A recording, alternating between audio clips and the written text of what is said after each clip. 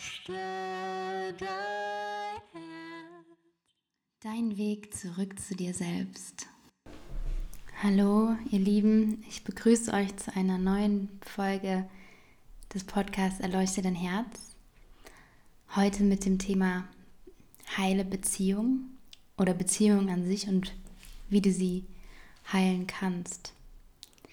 Nun, ich sitze jetzt hier abends vor meinem Mikro und ich habe dran gedacht, wie so mein Beziehungsverlauf war.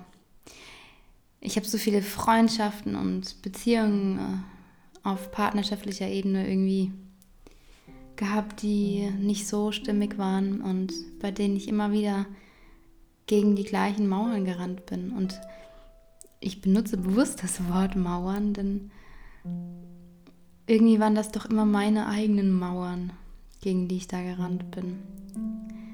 Ist es nicht so, dass wir uns ganz oft gar nicht so zeigen, wie wir sind, aus Angst verletzt zu werden oder verurteilt? Ja, so ging es auch mir so viele Jahre und ich kann heute für mich sagen, dass es der lohnenswerteste Weg war überhaupt und ist, mich immer weiter zu zeigen mit all meinen Emotionen und mit allem, was ich denke, was nicht liebenswert an mir ist oder was versteckt gehört. Mich einfach so zu zeigen, wie ich in meiner Essenz bin und in dem Moment und alle Gefühle auch zuzulassen. Ehrlich zu sein, was ich denke und fühle. Und somit kann ich auch in meinen Beziehungen erst das Gefühl kreieren, verstanden zu werden oder gesehen zu werden oder gefühlt zu werden.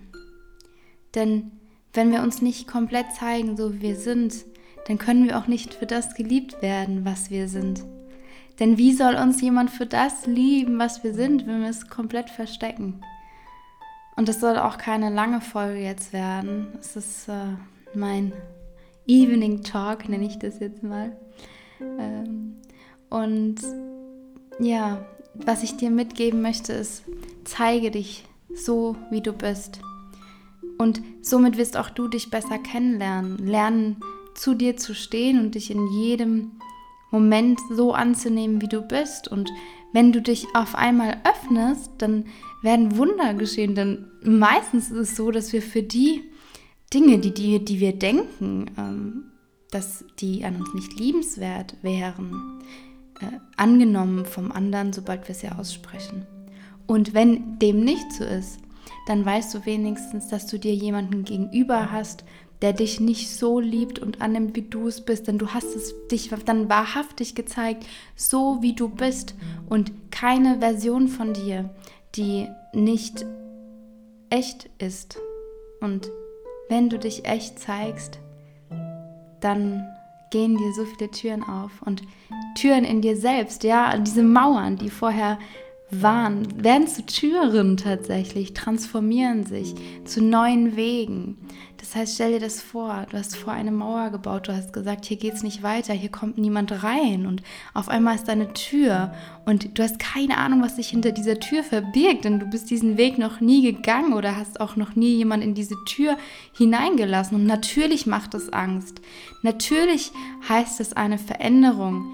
Natürlich heißt es, Anteile an dir zu zeigen, die du an dir selbst nicht mal 100% magst.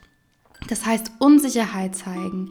Das heißt Schwäche zu zeigen sagen wir mal, so wird es genannt. Ja? Also in meinen Augen ist Gefühle zeigen und Fehler zeigen eine riesige Stärke. Aber ich nehme das Wort Schwäche, weil es in den meisten Köpfen als Schwäche verankert ist.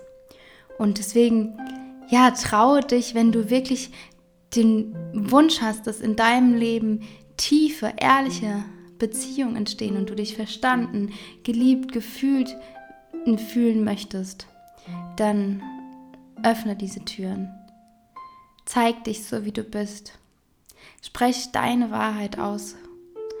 Hab keine Angst davor, was passieren wird. Und wenn Menschen aus deinem Leben gehen, dann wenigstens weil du weißt, dass du zu dir selbst gestanden hast und dich so gezeigt hast und du warst dir selbst treu. Und wenn jemand die Version von dir nicht mag, die wahrhaftig ist, dann hat er sowieso in deinem Leben keinen Platz. Ich wünsche dir alles Gute, deine Isabel.